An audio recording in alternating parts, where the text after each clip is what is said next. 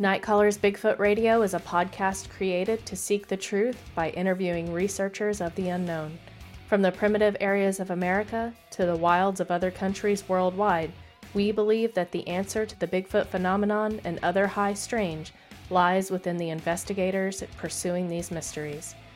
Join me, Lauren Smith, as I delve into the experiences and methods of those questing for answers to things that most don't even know exist. Often witnesses themselves, they are knowers and seekers of the truth, just like you.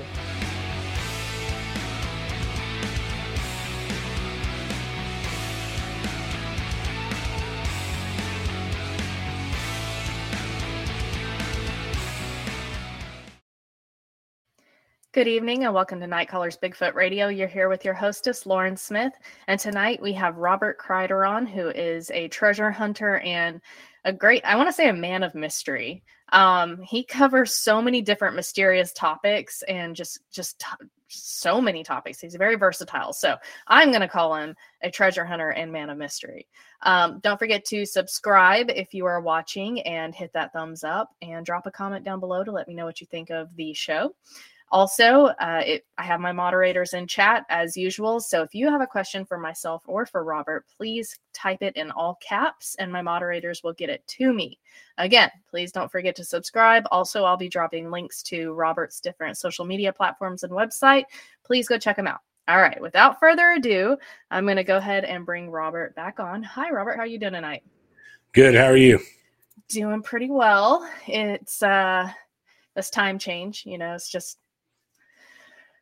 it's not necessary. It's just useless to me. So I'm, doing the time change struggle this week where I'm tired at like 5 p.m. every day. So you know how it goes. Yeah, I hear you. Yeah, it was a run just to get off and run over here and jump on here. Yeah. I find myself waking up an hour before I need to in the morning right now. So. Yeah, definitely. Although I do use it because I'm not an early bird. I'm not an early riser. I hate it. And so this time of year, every year I try to use this time change to get used to waking up earlier, and it works for a month maybe or so. Right. All right, so I'm going to go ahead and get started. You have a very diverse interests. You have diverse interests. Let's put it that way. So I've looked at, I've had you on before. It was back in the day, but we've had you on before. You've done a lot since then. Your YouTube is amazing. I mean, you have, I think, almost 10,000 subscribers now is what I saw the other day. So that's pretty phenomenal. You have a huge fan base. Thank you. Yeah, go ahead.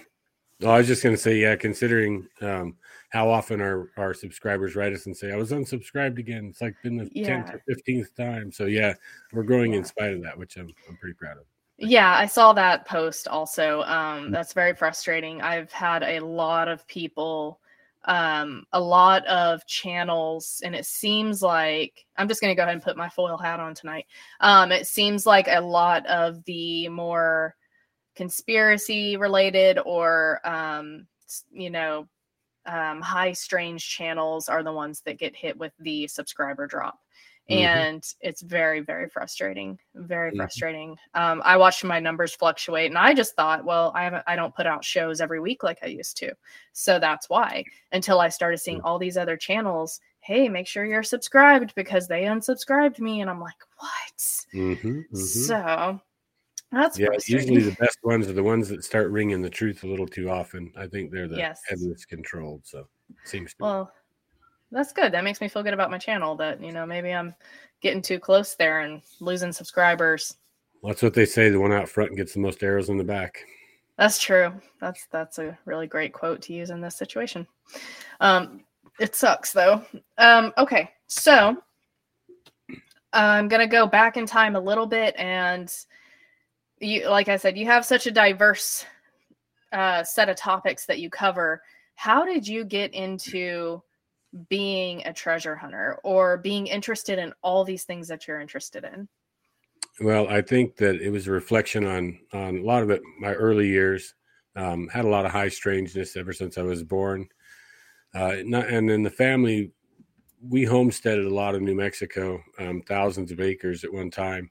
very early on, and there was just a lot of odd stuff in the mix the entire time. So I was hearing stories and things like that, and of course, and I witnessed a lot of odd things as a real young child, some UFOs and things. And then we used to go up into Upper Canada when I was like 4 and 5, and real remote lakes that normally you had to get a float plane to get into.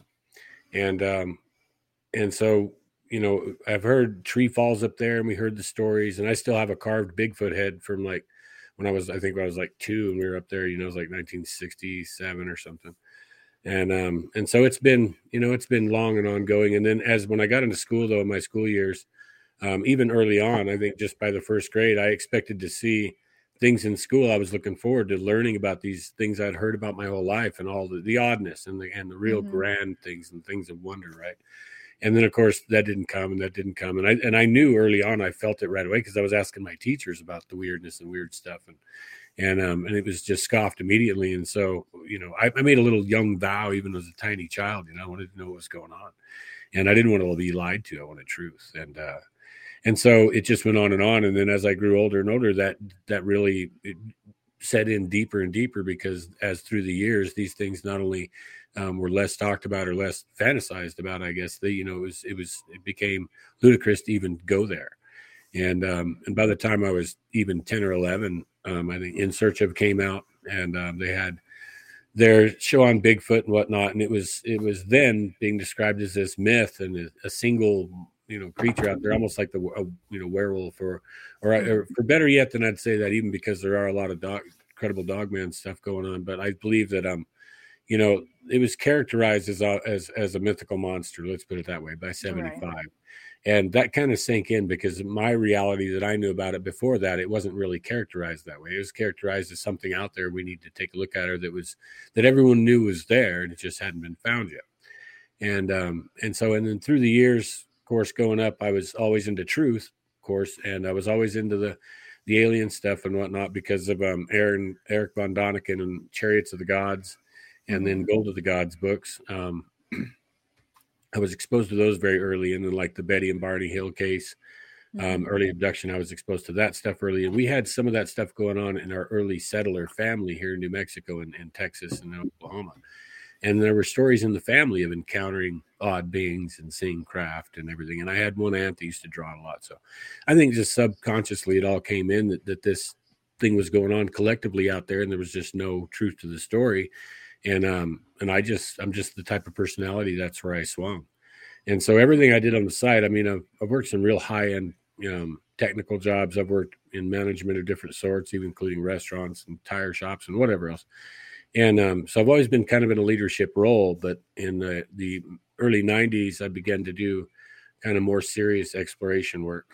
And I would say in like 89, I found Coronado's lost winter home and a bunch of stuff in the middle of the Arizona desert. And that's where I really got my feet into going extremely rugged, difficult places and began to find the best things in those places. So I turned into a guide and used to guide some of the geologists from Arizona State, the Mineral Museum there known as Arizona ASU, and some other guys. So I began to get in with some scientists and professional aspects and more historians and this and that. It just kind of evolved.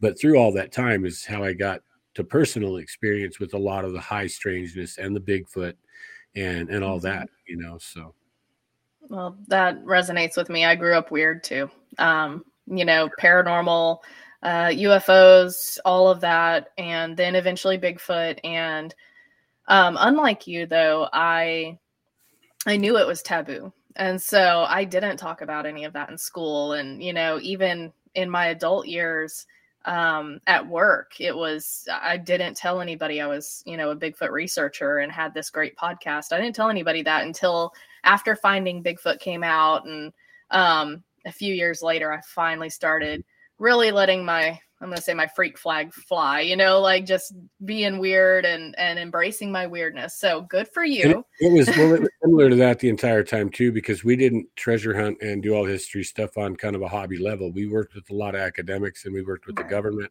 we worked with even police forces and things, doing underground scanning for them and a lot of stuff. So I couldn't share any of the weirdness throughout my entire time with most people. Of course, the guys on my crew and on my team, We experienced about everything you could imagine, but nothing was really, we never advertised or blasted that. And then when the internet came about, I saw what was out there for Bigfoot just frustrated me immediately because we had been experiencing them often, and they're not a strange thing. We had experienced them a lot in many different aspects, being in so many locations for such great periods of time. I stayed at one place for 8 months in a tent, never left, and a real remote area. And there was one there.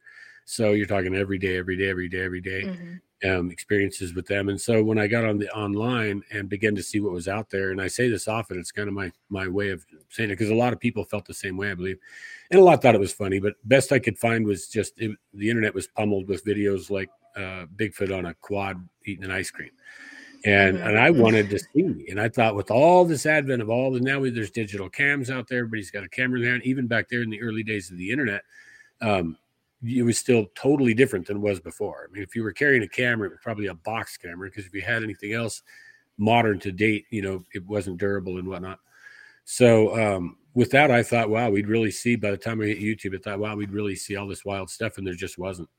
And so at that time, we were actually just kind of coincidentally involved with Bigfoot activity, new in an area, and it was happening locally at the house we rented. And so it just kind of went on from there. And that same location, of course, we also did a major treasure recovery or attempted recovery there. So it's always been tied together. It's hard to separate.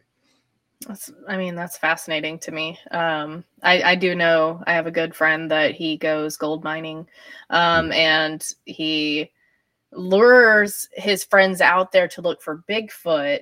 He'll say, "Oh, I heard of this great place. There's been encounters," but really he wants to go pan, and the rest of us get lured out there to go find Bigfoot. So right. It's unfortunate, or fortunately, I guess, treasure or precious metals or whatever are not near civilization, and that's where Bigfoot also resides, not near civilization sometimes. Exactly. Yeah, a few of my guys even asked me, and collectively at one time, what are we doing?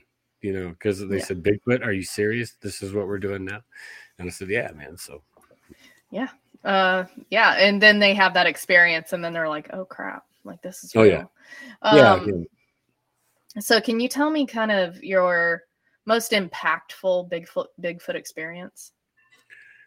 Waking the Giant. That's a situation, I call it, and it's a video and stuff, but not just a title. It's just what I regard the situation. So I woke up a very, very large male in the early afternoon.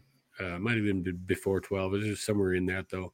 And I apparently woke it up because I got within 57 feet of it with no obstruction except what it was laying beneath, which was some overhanging branches of Russian olive trees. And that one, I think, because I was alone, we'd already seen his prints the day before. We've been listening to him and vicariously getting to know him, but never saw a sign of him for like 6 years. And out of hundreds of trips and down there and everything, but everybody else in the unit we did. And then, to go in there alone the next day, just trying to find a good print from the day before that I could cast, and then ran into him. Yeah, that was probably the worst. At that distance, you'd think that's 57 feet. That's quite a ways away. Trust me, it's not far enough. Not with one that size. So, and he left 23-inch prints, and I was photographing the prints while he was still breaking things. And I stayed in there for about an hour and 45 minutes, and he had one or two other smaller subjects. I mean, he was absolutely monstrous. Matter of fact, when he first rolled over and got up, because he was laying horizontal, and I just saw a huge dark patch, just a big dark section. I thought it was maybe flood debris or something like that.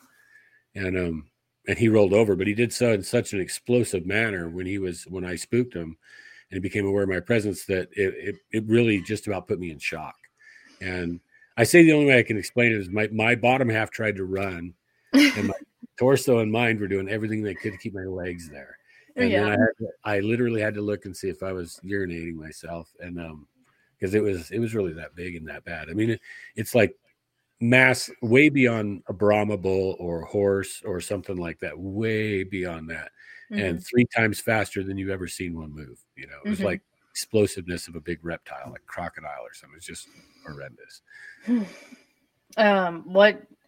Did you get a good look at the face? Did you get any eye contact, or was it just movement and you know exactly what it was, but no, I saw the whole shape go from horizontal to he didn't have anything behind him dark. He was the only dark thing under there.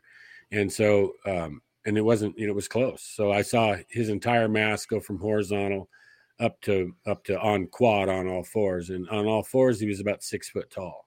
So, and he just barely fit in the cavity beneath the foliage. And the foliage wasn't that dense. So I could see the entire form. It just had some brighter leaves in the sunlight in front of him. And then he went sideways into a little heavier brush, but he didn't leave that spot. And not until I actually looked sideways at one, started to walk to my left, and I panned the camera over there, and it wasn't near as big or heavy, and it was just walking. You could tell it was biped, just being quiet walking. And so I turned my attention there. When I turned my attention back on the big one, then he bolted. And then when he bolted, I got to see the whole, a good from here down, run through, because the leaves below that were pretty sparse. And he ran through and ran to my left. And then the other one, I guess they went around and joined back up, circled around. And then, I got to see him pretty good there. And then when I followed him in eventually, I went where the little one was, trying to see if he was around there somewhere. I could just a glimpse. Mm-hmm.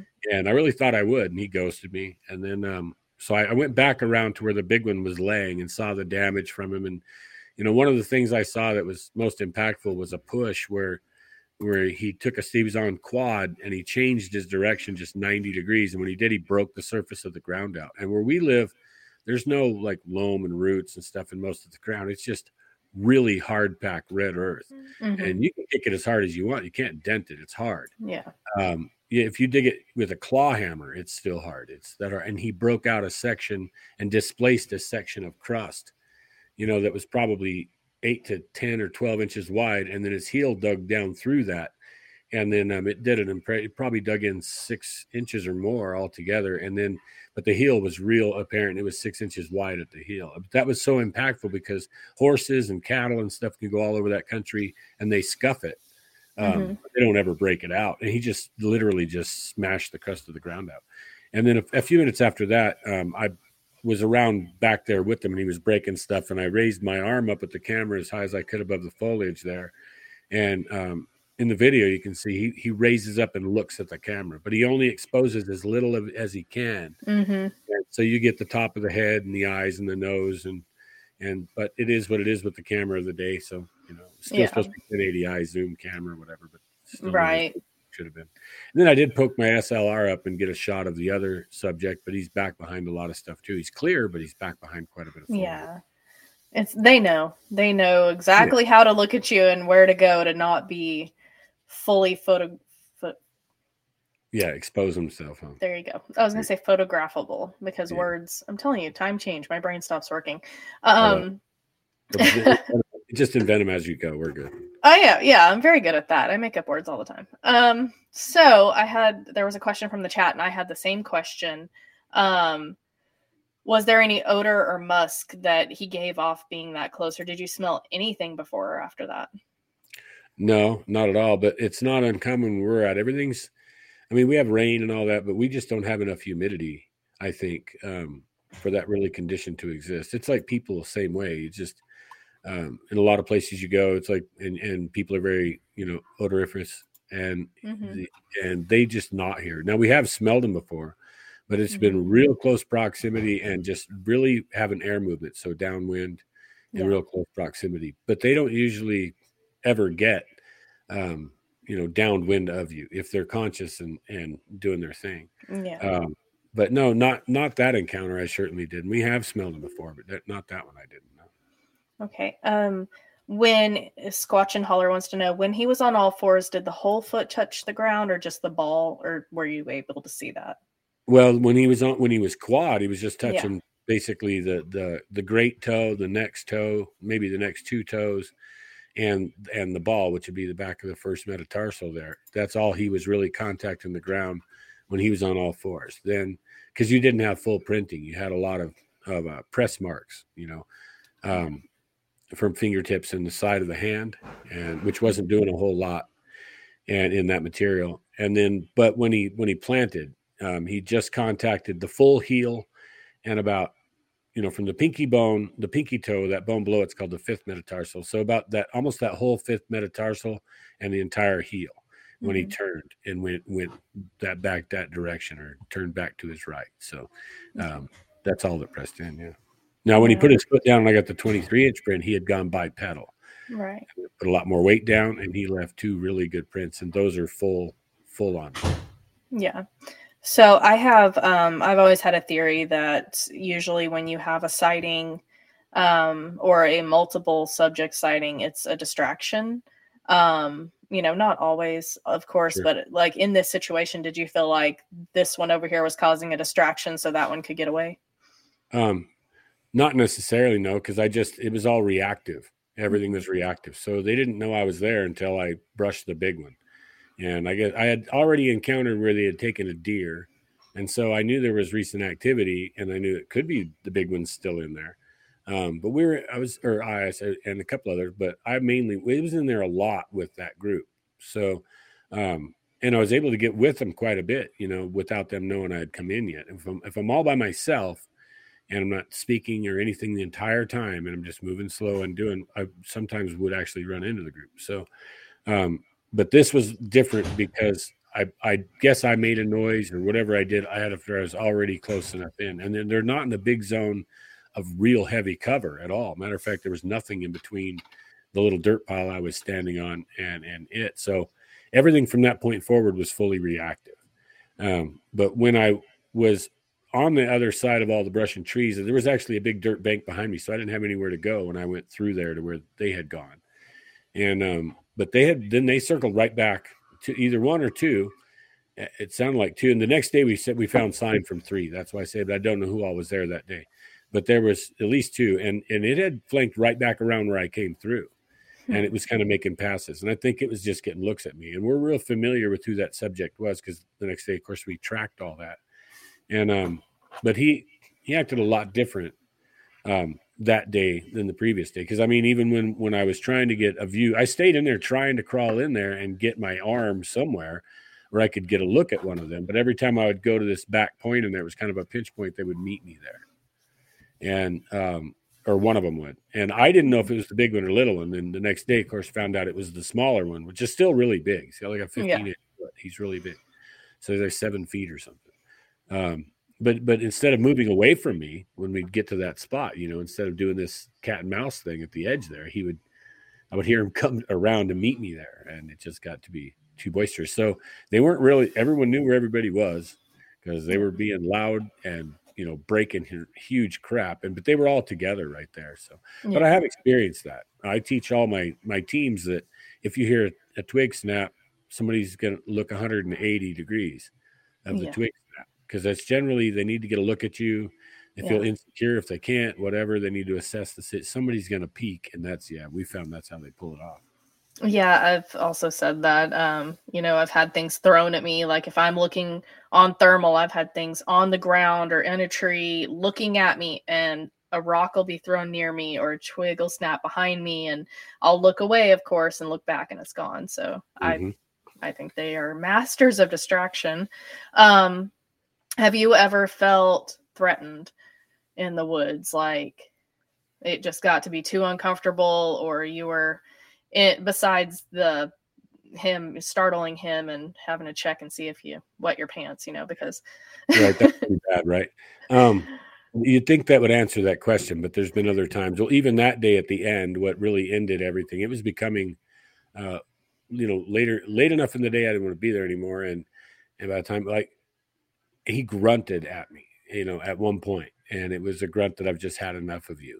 And I absolutely left. I didn't stay there anymore. So, but no, during when we did the University of New Mexico field study for them, I got in amongst the group, and it was pretty friendly. Everything was pretty cool. Everybody's real close proximity.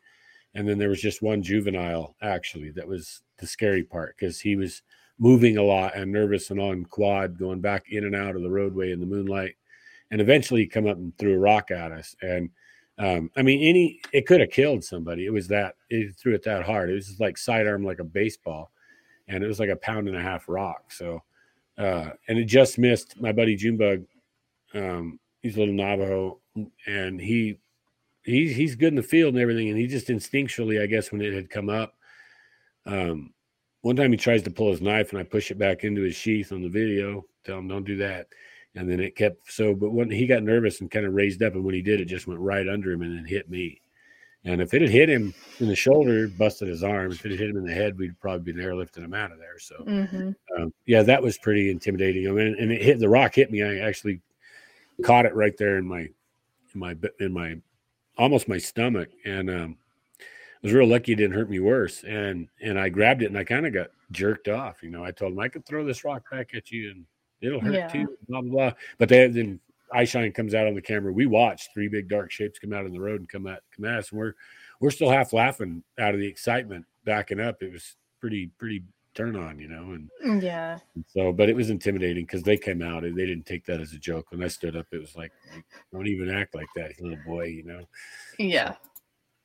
Yeah. That's the thing is, like, I always tell people, because they're like, oh, they were rock throwing and it was so scary. And I'm like, if they wanted to hit you, they could. Mm-hmm. It's not like they're a bunch of, 5-year-old girls out there throwing baseballs like this. They could hit you if they wanted to. They're trying to scare you off. Yeah. Yeah. So, matter of fact, and really and that one was a young one. It wasn't near as big as the others that were there. And it's almost like they're allowed to do whatever the heck they want, which I thought was kind of wrong. Because, we're all doing good here. We're all jiving. Anybody could leave if they want to. Nobody's leaving. And the little kid comes out and throws a rock. Right. Yeah. So, yeah. Well, they're kind of honestly the apex predator. So they can really do what they want. He was on all fours and chucked that. And it's still his eyes on all fours, even all spread out sideways, like 3 feet off the ground. So he's still his eyes. But I couldn't believe the force or the speed at which it came in. A human's just not, you got to have a little more throw than that to do that. I mean, it was just like that, Yeah. It's the musculature of these creatures. They honest to God have muscles in places we don't, to be able to move as quick as they do. It's preternatural. It's not like a giant. You think that things change when they scale up. That's why I said when the big one flipped over, it literally almost put me in shock, because your brain it just doesn't contemplate mass accelerating that fast. Of course, and the sound of it. So from literally the sound of impact on the ground to all the foliage. And I go in there and wow, it's not that much damage. It sounded like a truck wrecked through there. It was unbelievable what it sounded like. So. Well, I've said it once and I'll say it again. Everybody take note. Be glad they're throwing rocks and not poop. All right. Yeah. Right, just like can you imagine? Maybe having some Jeff Goldblum moments, like that's a big pile of. All right, so we had. Let me see if we had any more questions. Kenneth Collins said, "UFO, they're alien in a way. Eyeshine portals and such. What do you think of that kind of stuff in the Bigfoot world?" I don't think it's really any different than the rest of the world, to be honest with you. I've been involved in so much for so long, not just one avenue. We've seen the same type of stuff across the board with everything. So I've actually heard of, so many people that have been involved with random portal events, including my mentor, Jerry Gray, early on, walked into a spot, he said everything got blurry. It felt like he was walking, trying to move through honey, or it was so thick. Mm-hmm. And then he came, half a second, whatever second. It wasn't very long, but when he came out, it was he was a quarter mile from where he stepped in the Arizona desert, and his feet print stopped and started over there. So there was something he didn't control it. It wasn't anything he planned. He doesn't know. We never knew what did it, what happened to him. And then when we see like Bigfoot tracks in the snow, they vanish and things like that. Seen the same thing with cattle, deer, and people. So there's been missing people where searchers have found tracks leading to nothing in an open snowy field where it's just covered in snow, tracks gone. And so we've seen that with animals, humans, and Bigfoot. But a lot of people adjust even events like that to, well, they must have either been beam me up, Scotty, or stepped off world or into another reality, between realities, whatever it may be. And I don't necessarily go there because I don't necessarily believe that the people that has occurred to were part of that, or the event, right. or the deer, or the cattle were part of that event. I think that they and the Bigfoot are all victims of the same, whatever it is that's doing it. Will it be the same culprit, the same whatever, the same phenomena that's occurring? I think that they're right along with us as victims of that as well. I don't necessarily make that attachment verbatim. And then, a lot of people have taken, when it's said by the native cultures, you walk in two worlds, but the native cultures knew of the physical world and the spirit world, and we're well aware of that. In the spirit world, we're already a part of that world, where that's a part of who we are as well. Mm-hmm. And what is it when a person astral travels, let's say? Are they walking in two worlds? They are. They're walking in the physical realm. They're walking in the other realm. Now, astral traveling and remote viewing and all that has been completely scientifically 100% proven. Mm-hmm. There's something there. And some really wild experiments with the astral traveling stuff to prove. Mm-hmm. Yeah. And I believe, and I've also seen where the manifestation of human energy has shown up during those experiments as a sphere, as a foggy sphere of light. And I can't help but wonder that at the same time, when we see orbs and associate orbs with Bigfoot, well, maybe that's the family walking in two worlds with whoever the sentinel is, or whoever that's going to go out and take a look at you. That's a scary thing to them. That's almost like going to war. So you can imagine that they would want to be accompanied by their loved ones. And maybe that's what we're witnessing, is the orbs are the accompanying energy of the other in the group, astral traveling with them. You're right. Because you can have 5 orbs hanging around a Bigfoot in the woods. And it's like, what is all this? Or one, and so we've been to tie them together in strange ways. But I think if we just step back a little bit, and I think there's a simpler view. I think walking in two worlds is astral traveling, and I think they can do it at will. I think if they want to come visit your camp, when they do this, we all feel the same way, I believe, that they know we're there when we're there, right? Well, I've known my native buds and cowboys and stuff that could do the same thing. They'd know when people were coming. We'd live 2 or 3, 4 hours out in places, and they would know someone was coming 45 minutes before they'd show up. You've seen a dog going crazy before the master's coming home, not even at a normal time.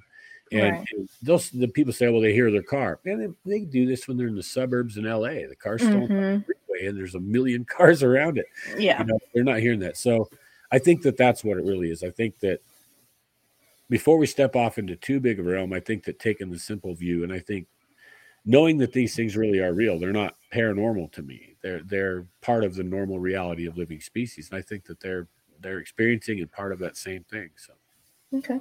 I think that's a great answer. They're subject to the same paranormal phenomena that we are.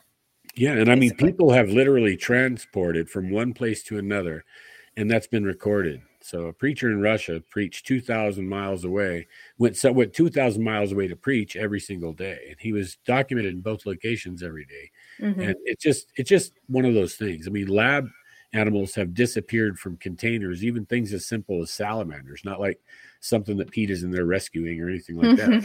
Literally, just you've got a Tupperware tub with a salamander in it, and then he's gone. It's like, and you're in a lab. I mean, it didn't go away, So there's things like that have occurred. So who knows? I'm gonna lose subscribers after this show, not because they don't like the topic, but because we probably got too close to the truth at one point. I can feel it. Well, it doesn't really degrade anything else. I mean, no. Everything has to fit. So if you have a single reason for an event that we've entertained and we may have even completely become loyal to that, if it is, it will neatly fit into the puzzle. It won't have to be force fit into a puzzle. Right. And so if you then need to make other things that don't easily fit to justify the one thing, well, then you might still be on track, but it might be a little off. So I tend to do things that fit. And I know, like I said, I've had experience with everything from aliens to UFOs. I mean, physically aliens within close proximity and things like this for decades, and only a couple times, but it's gone on. And it's, for one, it's not as flamboyant as anyone would want to describe. And two, it's as matter of fact as anything you can imagine. Right. And it tends to be everything we experience really in reality tends to be that way. Right. It's not fanciful when it's standing there. It's very real, and it seems to be just as much a part of the real world, even ghosts, as anything else. It's like they still have limitation, and you can tell that there's still limits and boundaries, and we all are living in this realm, all kind of moving through it and fighting to do what we're doing. And so I experienced that with all of it, I guess. And I don't mean to, scoff at anybody's belief systems whatsoever. I just try to bring what we've seen through observation with the simplest answer. So. No, I agree. Keep it simple, stupid, right? Yeah, exactly. We had another question from Greg. He said, "Hey guys, have either one of you ever heard of a confirmed Sasquatch hospitalization that you can personally confirm? Thank you." I'm assuming, you know what they say about that, but I'm assuming he means that someone was hospitalized due to a Sasquatch encounter.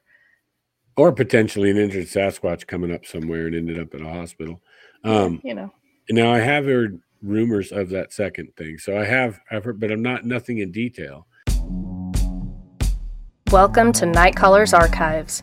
Before Night Callers became a vidcast on YouTube and Facebook, it was a live call-in show on Blog Talk Radio. We did things a little differently back then. It was a different time in the Bigfoot world. There were only a few podcasts, and Bigfoot was still taboo to talk about. We didn't have the TV shows, hundreds of Bigfoot groups and conferences, or funny memes that we have now. They were different times, folks. We've had many amazing hosts and knowledgeable guests over the years that helped get the Bigfoot community to where it is now. We hope you enjoy these older shows, as they are a phenomenal source of information and good times. If you hear a guest or host that you would love to see back on the current Night Callers, please drop a comment. Enjoy the show.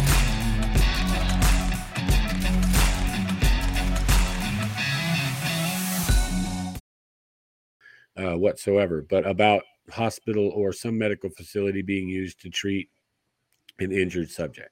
And then the only thing close to that I've ever heard of from a reputable source was about a young Bigfoot, very young, being literally dropped off at these old people's place way up in the mountains, being set on the porch, and the female leaving and not coming back.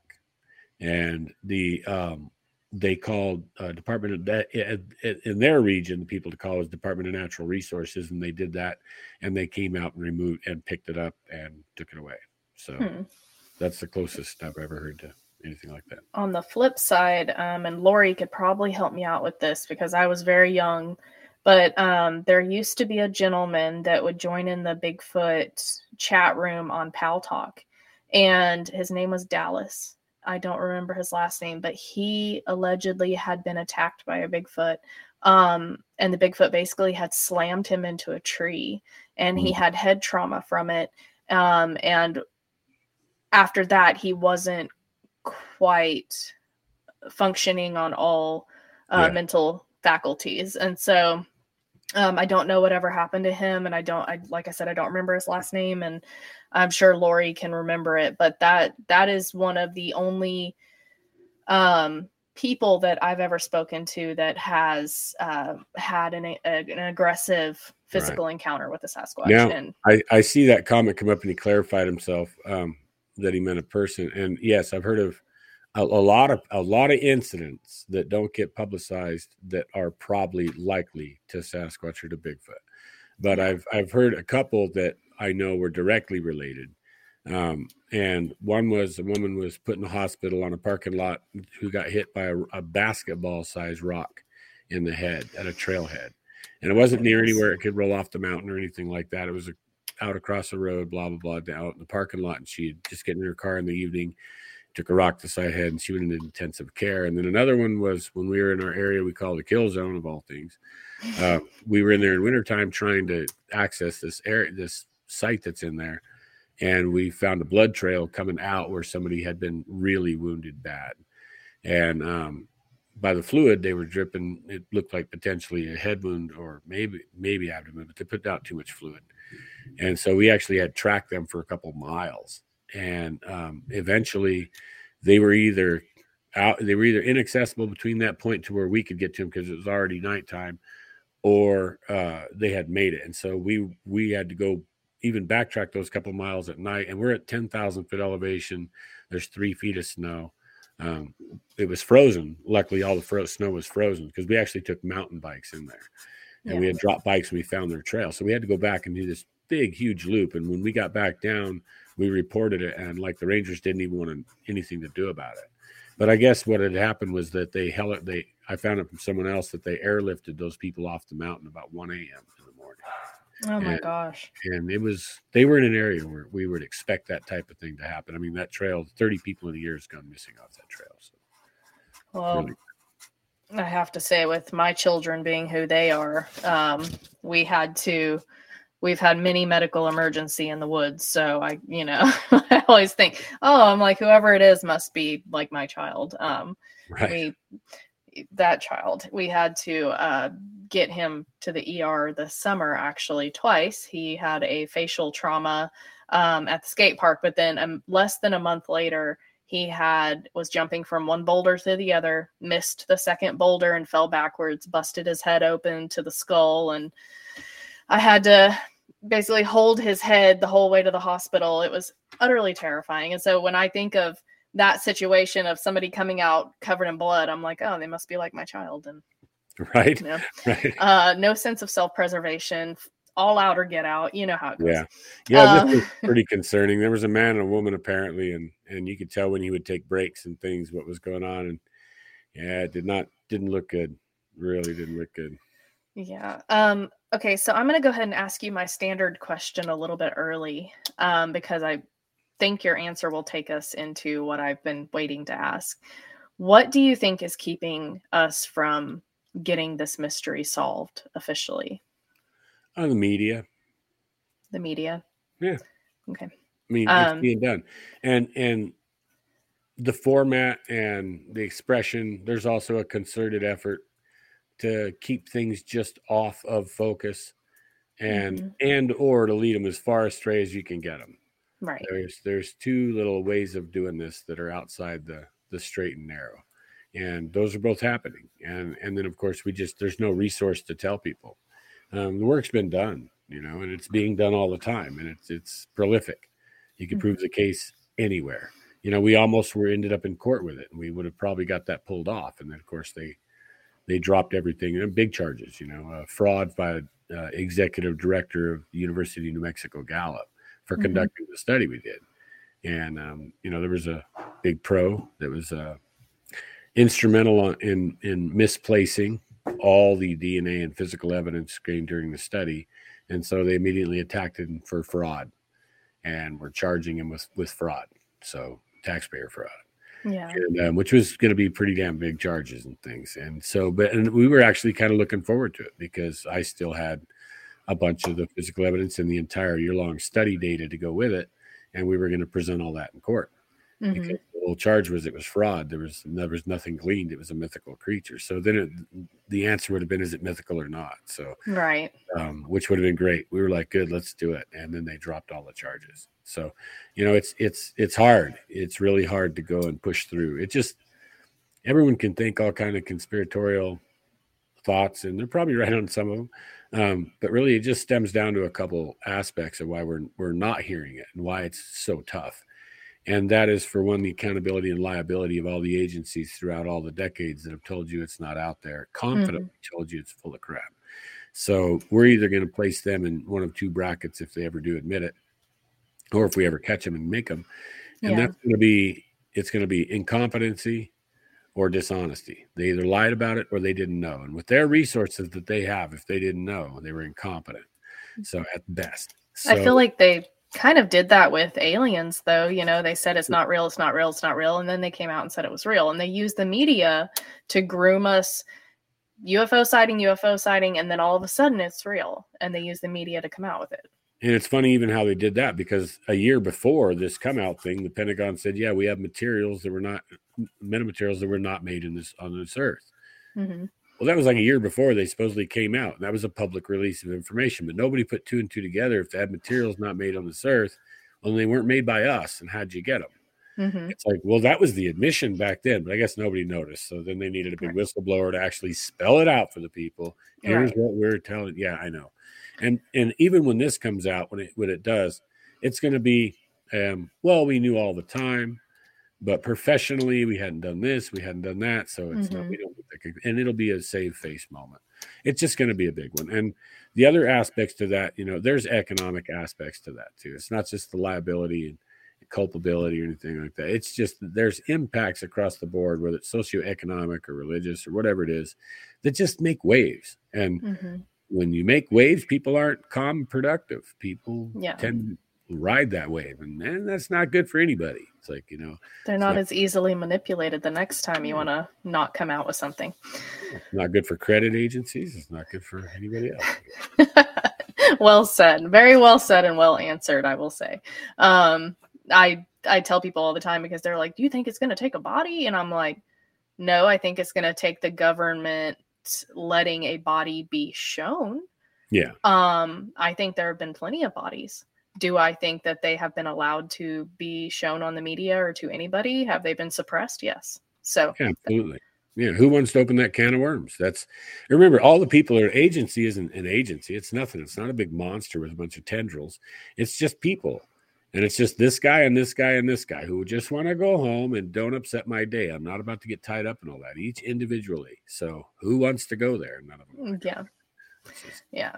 I think the government's fully aware of Bigfoot, and they just do not want us to have anything to do with that. One more from Kenneth Collins. He said, "Hey Rob, talk about your invention, and have you heard them chatter?" Yeah, and hi Ken, by the way. I'm a big follower of your stuff. You and I have so many similar print castings and a little family group together. I think it's really cool. Yeah, so invention-wise, I believe you're talking about the KXPD3 parabolic mic I built. It's actually a hemispherical mic. It's not a true parabola. But nobody would know it was if I said that. So, but yeah, I was able to put together a thought process and get a secret or two that allowed a very small unit to have, a great impact. And I guess as people do want to hear about it, I guess I never ever pump my stuff. I've never done it during any cast at all. But yeah, so a 27-inch Kohler parabolic dish will pick up a human voice at 900 feet, and we can pick up a human voice over a mile. Oh, and wow. So with a 12-inch dish, and you can throw it out of the car doing 30 down the highway, and it's going to bounce and not do anything to it. So so we really went kind of another level. And then right now I'm actually dealing with a couple of distributors go to the military and things like that who want that tech in their hands. So they're talking to me now about developing bigger systems around that, which just blows my mind, because Boyd Omer, I always give him the shout out no matter what, because he's the guy who inspired me to do it at another level. I was building these dishes and stuff for years before this and never really took it to that scale. And when I did it with Boyd's, I went ahead and wanted to do something special. So I figured out my own theory. It's based kind of how animals' ears works. You look at the form of an animal ear, and it's covered in fur. It's got little fuzz all over it. It's got little ripples, but yet it outperforms anything you can do, and it sounds perfect. So there's a reason for that. And so I just kind of gained access to that reason, and I put the unit together. And so I made them available. I think there's only something like 65 of them out there right now. And so far, everybody's just, ecstatic. We've heard not just chatter, but arguments. We've heard all kinds of stuff. I mean, we've heard two subjects arguing, and they were probably, the river was 2 miles away where they should have been. But they were yelling, and it sounded like two of them were just going off at each other's high-speed monkey rushing. That's what I call it. And so they were tearing up, and then another one, you could hear it was quite a bit of distance away, or at least it was out of the focal point of the mic. And another one interjects and screams something all crazy, and they both just shut up there because they were just talking over top of each other, going back and forth the way people cutting each other off. And this one yelled, and they both shut up and listened to this whole thing. And then they went right back to it again, just going off, tearing it again, like they just completely ignored me. I don't care what you said. That was a mom and 2 kids. Guaranteed. Wow. Guaranteed. Maybe dad saying, would you guys shut up or something? And they didn't care. They just went right back. Yeah. And that was really, really cool. And I guess that's the other aspect of the device. I guess that is the key aspect of the device, really. It's not just the range and sensitivity of that invention. It's the ability, we can change the focal point so that I can pinpoint a person or an owl over a mile away. I can tell you what tree they're in at that distance. It's that fine of of a pinpoint. So I guess that's the thing. There's no other audio device in the world that I'm aware of that can do that. So that's amazing. Truly, that's amazing, because it's kind of it's hit or miss with audio, and it's you can have like the miss. Yeah, I mean it is. But I tell people all the time, like when people are at Bigfoot gatherings, I'm like, you got to watch what you say.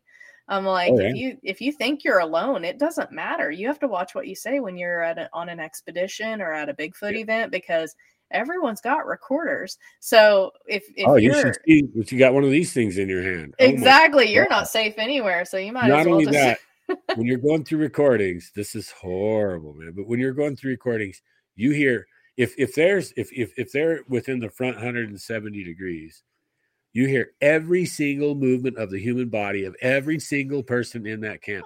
Period. No. If they're behind it, every snore, fart, cough, whatever, that kind of stuff. But if you're in front of this thing, everything, you can hear people's stomach growl. You can hear every single breath, and you're sitting there listening to audio files, or you've got it on a spectrum analyzer. You're trying to watch them go by, so you can go, and there's all this stuff, and you're like, "What is that? What is that?" And it's all bodily functions. Oh my goodness! Yeah, it's bad. I mean, and then people try to whisper. No, you could be a football field away, and they could whisper. If it's quiet around, yeah, no problem.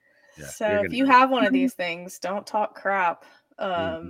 Yeah, because it will get it. Oh my goodness. Yeah, that's hey, Pyromedic, how's it going? I see you're up there, Lori Dyer. I got to say hi to some of your people here. Of course. Of course. Pyromedic's awesome guy. I love Pyro. I got to meet him at a symposium a year or two ago, and I saw this nice gentleman sitting at a table, and my son and we had a plate of walking tacos or something, or fry bread, I don't remember.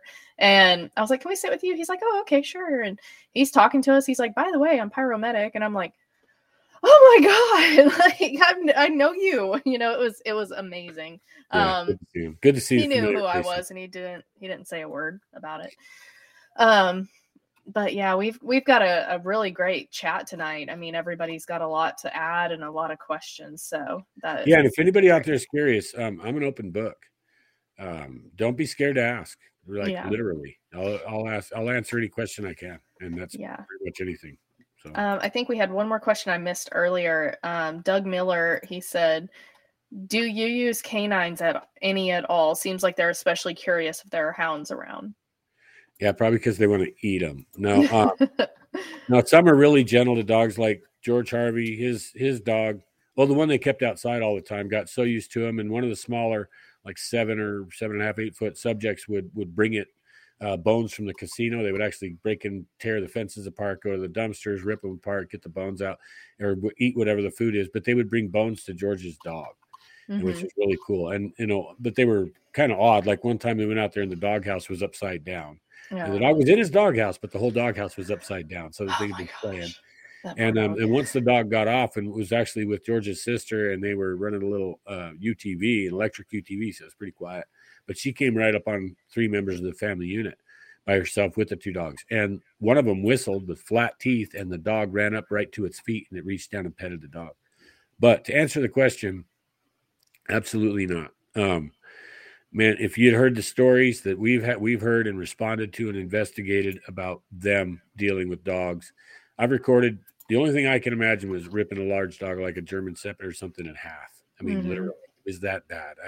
I didn't want to hear it again after I initially listened to it. It was so bad. I've never played it publicly. It's just something doesn't need to be done. But we've also responded to like people that have been walking their dogs, big dogs, and had them pick them up and run off with the dog while the dog's screaming and not be able to keep up with it. We've had a big lab in one area we work where there's a really big male, and it apparently reached out and just grabbed the lab with one hand, pulled it off the trail. There was a pit bull with the lab. The pit took off running back right past the person and ran off.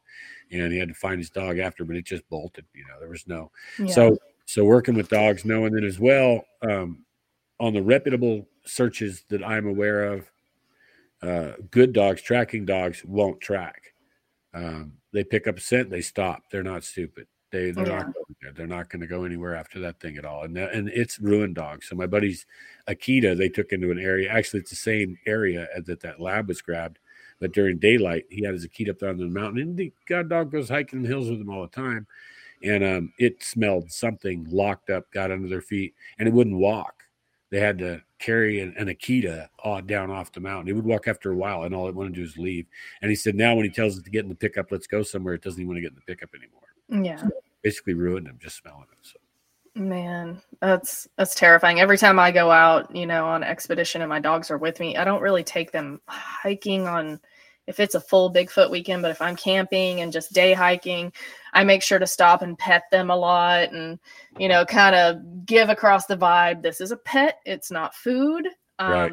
Also, I have very non-threatening dogs, and I think that comes into it also. Yeah, I mean, you got a little fluffy bunny dog like I do. I think Bigfoot's like, that's not even worth it. I know this big male was taken out when we record him coming in and out. They apparently had an infant, and he was coming in and out of this river system from the high mountains down this lower river system. We would record his progression all the time. The same when I got his footprint and woke up. And yeah, part of that was dealing with the dog once we heard, but we had a lot of reports on this basically his path that he used to go up and down, or this canyon. The people that lived along there were losing dogs. And what we realized after a while, it was all the barkers. Everything that would alert to his presence as he's traveling through, I think that would just piss him off over and over. And he would just eventually go take out the barkers so he could cruise and not have anybody alert to his presence. I could see that. I did have a question earlier from Lori. She wanted to know how much the mic was, or if you just want to mention where you can purchase that. And I'm in a little bit of a stall in between acquiring some components. I want to change from the manufacturers in China that I've got on the handles to America, and so we're in a little stall. You can get them at KryderExploration.com. The full kit is $640. That comes with a preamp, a mic. It's a 2-channel preamp and mixer, and a microphone and all that goes with it. So, and it's also, they come with another mount that you can put a GoPro on, or a lot of people run thermal on top of the dish. So, your sound is what alerts you to a subject, and then your camera, your thermal's on board, so you can know where to point and whatnot. Right. But yeah, they're $640 and they're available at our website at KryderExploration.com. And like I said, if anyone does go over there and order one up, we're having a little stall. Probably take a couple of weeks or something to get things together. And a lot of that's because we're about to step them up for use outside the domestic market. And so, they're just basically going to be revamped a little and made better here pretty quick. So. Awesome. I mean, I think it sounds like a pretty good deal for what you're getting. And there's, it took 3 years to basically engineer and get them to the point they're at right now. And it's all, most of that is in build. There's not a lot of profit to really pull off in a sense. You'd think that not, but we have an aerospace company cut the frames and retainers and stuff out of aerospace materials and blah, blah, blah, blah. So, it's a little off the top. Yeah. Well, I know that she's been doing this for over 20 years. And so audio is where it's at for her. That's how she started. That's what she's into most. All these fancy new things come out, thermals and all of that. But audio is just where it is in her heart. Also, she's the world's nosiest person. So I'm sure that has an added bonus for her. She's going to yell at me after the show. I can feel it. I love it. Okay. So I want to ask real quick, because we're coming up on the end of the show there. I'm sure our listeners will want to know where they can go to see all of your work and support you. Can you share where they can connect with you? Yeah, absolutely. So as I stated before, we have a website. It's KryderExploration.com. It's mainly just a list of our services. Plus we list a bunch of Merc on there as well. And we got some fossils and other things for sale. You can also buy some of our equipment, like recorders or that parabolic unit. And then we're also on YouTube, and our channel name is KX space Kryder Exploration. You can usually find us there and in other locations by just Googling Kryder Exploration or my name, Robert Kryder. We're also on Facebook and various things. We have a couple of groups. One is Kryder Exploration. Another is KX Cryptid Hominid, Bigfoot and more. And that's pretty easy to find. And then we also, we're on Twitter and all that stuff. We just don't normally use it very much. And if you'd like to support us, we're on Patreon. Okay. Awesome. Yeah, I also put the YouTube link in the show notes to this show, so you guys can go check out his YouTube channel. He covers a lot more than just Bigfoot. He covers all kinds of things, so you guys can go get your fill of all the things that are odd and weird and well covered by Mr. Kryder here. All right, so I thank you so much for coming on tonight. Seriously, you've been amazing. You've been a font of information. I love how you answered a few different questions, because we seem to, there's a stigma around certain topics, and I think you covered them very well. And so thank you for keeping it simple, but also, very eloquent. I appreciate that. Well, I appreciate the opportunity. Night Callers is one of my favorite places to be. I love the show. You guys are always awesome. No, I really do look forward to it. I really, really do. I know I have to say this as well real quick before we get off. I know we're crunched for time. But you're good. There's several people that want me and need me to do their broadcasts and their shows. And I want to tell everyone out there that I'll do them. We're going to get in line. I know that we've had a past history, and and Night Callers to me is a very important opportunity, not to belittle anyone else, but we'll get there. So I appreciate it. I'm glad that you came back and that we could update everyone on one of my favorite things is because we've done over the past 10 years, we've done over 300 shows, and we have some of those people come back, and some people, they'd be like, well, we already heard from them. And I'm like, in the 10 years that, let's say, Robert Kryder's been doing this, how have his views changed from that show to now? Because to me, the mark of a good researcher or adventurer or treasure hunter is not to stay the same over decades of time. It's to grow and change and learn and experience. Sure. Mm-hmm. And so today's show, I'm sure, is going to be vastly different from the show that we did with you prior. So I love having you. Hopefully your numbers are good, man. That's what, and I want to spread info, and good numbers is the only way that occurs. So that's to me, true. Everyone's looking for validation, which I guess a lot of individuals probably know I don't really care about validation. Yeah. And fame, whatnot. And to me, it's like, it's directly reflective of who's going to hear the message. We're doing the research so that people can find out the truth. And so the more people that know about it or find out that word, the more it feels justified and worth it. Let's put it that way. Absolutely. I don't push for a lot of big numbers. I don't do all that, but I do have what I feel are quality people on, and I have a platform where people can come and share their education, their information and experiences safely without being ridiculed. This comment, I'm just going to pop this up here for you. So you can put that one on your website in big quotes, right. It's funny. Everybody says that too. Because Brad Pitt's one I haven't heard before. So that's another. I'm sure you get the Indiana Jones a lot, or, stuff like that. But sometimes. And then now his name slips me, the outdoorsman who hunts all the time, the old rock and roller. Oh, Ted Nugent. Yeah, Ted Nugent. I get Ted Nugent pretty constant. Matter of fact, we did a show trailer for Animal Planet one time, and the production team who did it, when I got to see it, the whole thing was done to Ted Nugent, and they were calling me Ted Nugent, throughout the thing. So, stop. Oh my gosh, that's funny. Like, to me, I mean, I can see the Ted Nugent, but you're a little bit more positive than he is. I love the guy, but he is not a ray of sunshine. My goodness.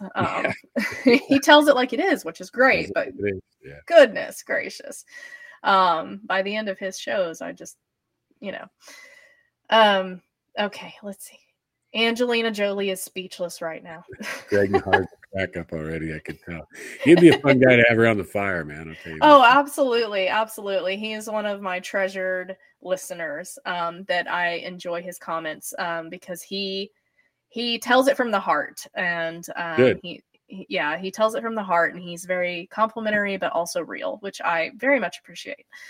He doesn't hold back for fear of looking dumb or cheesy or anything like that. So I appreciate it. And great. I love all my listeners. They're all amazing.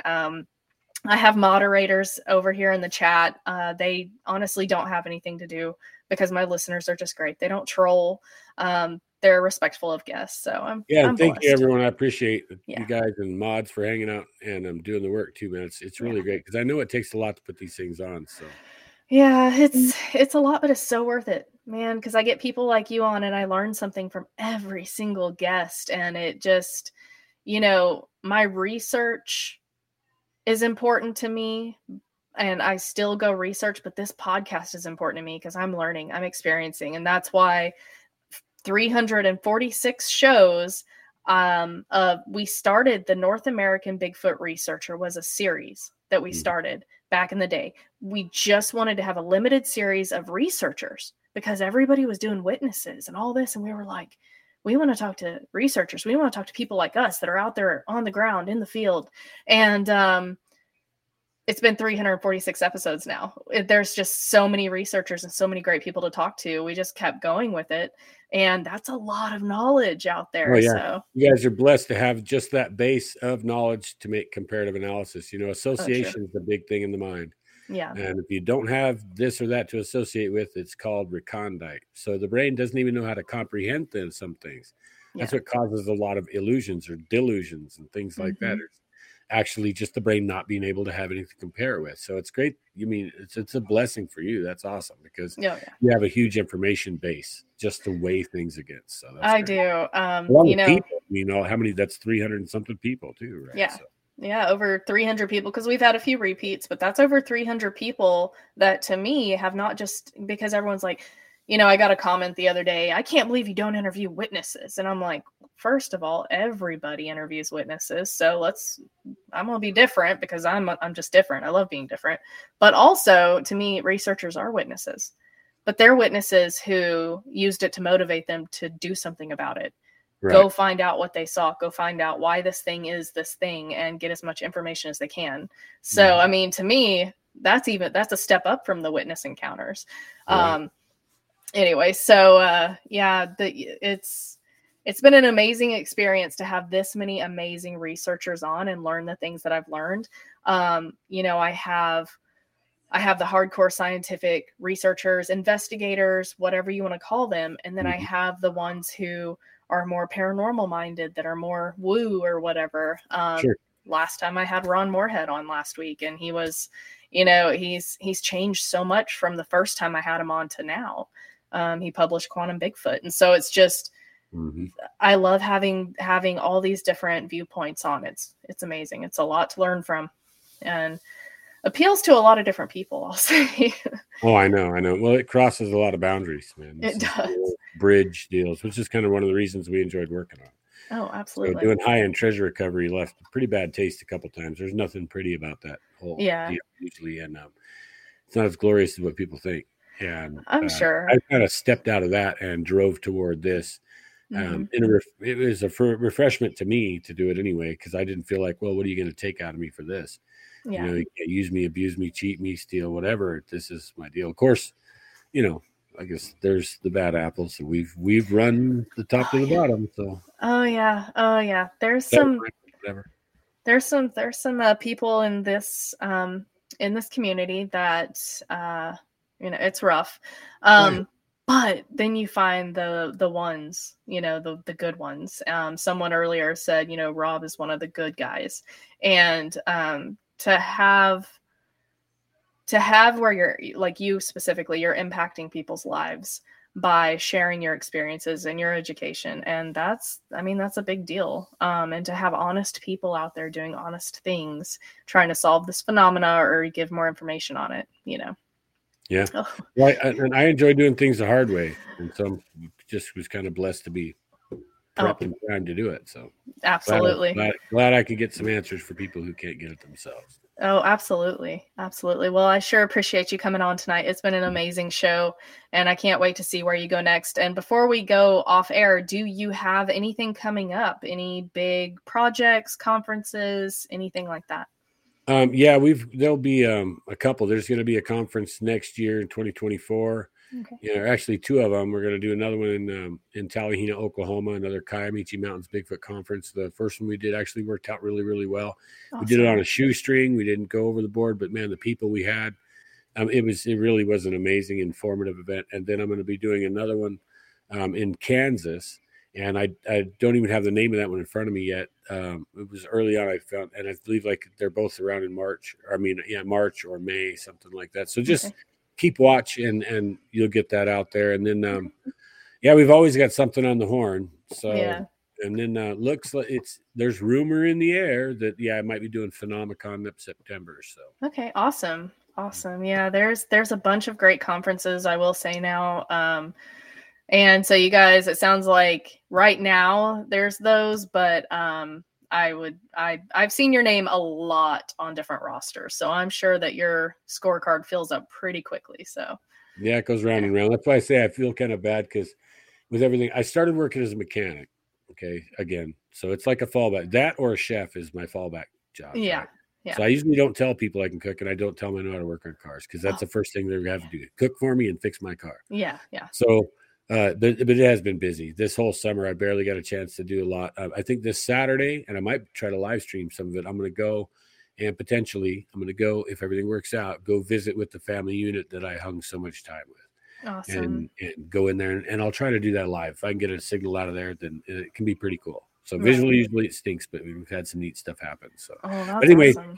hold you too long, but thank you. No, you're good. You're good. Thank you so much for your time tonight. And you guys go check out all of his social media, his website, everything that he mentioned, his Facebook groups where you guys can join in and ask him questions. Don't forget to subscribe, hit that like button, and stay safe, be kind, and I will see you next time.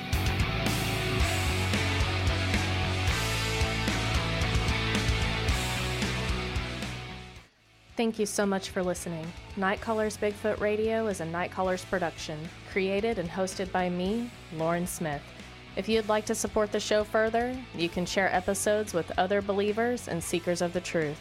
Leave a positive review or subscribe on whatever platform you're using to listen to the show. We also have merch. Visit the links on our Instagram and Facebook pages to check it out. Stay safe, be kind, and I'll see y'all next time.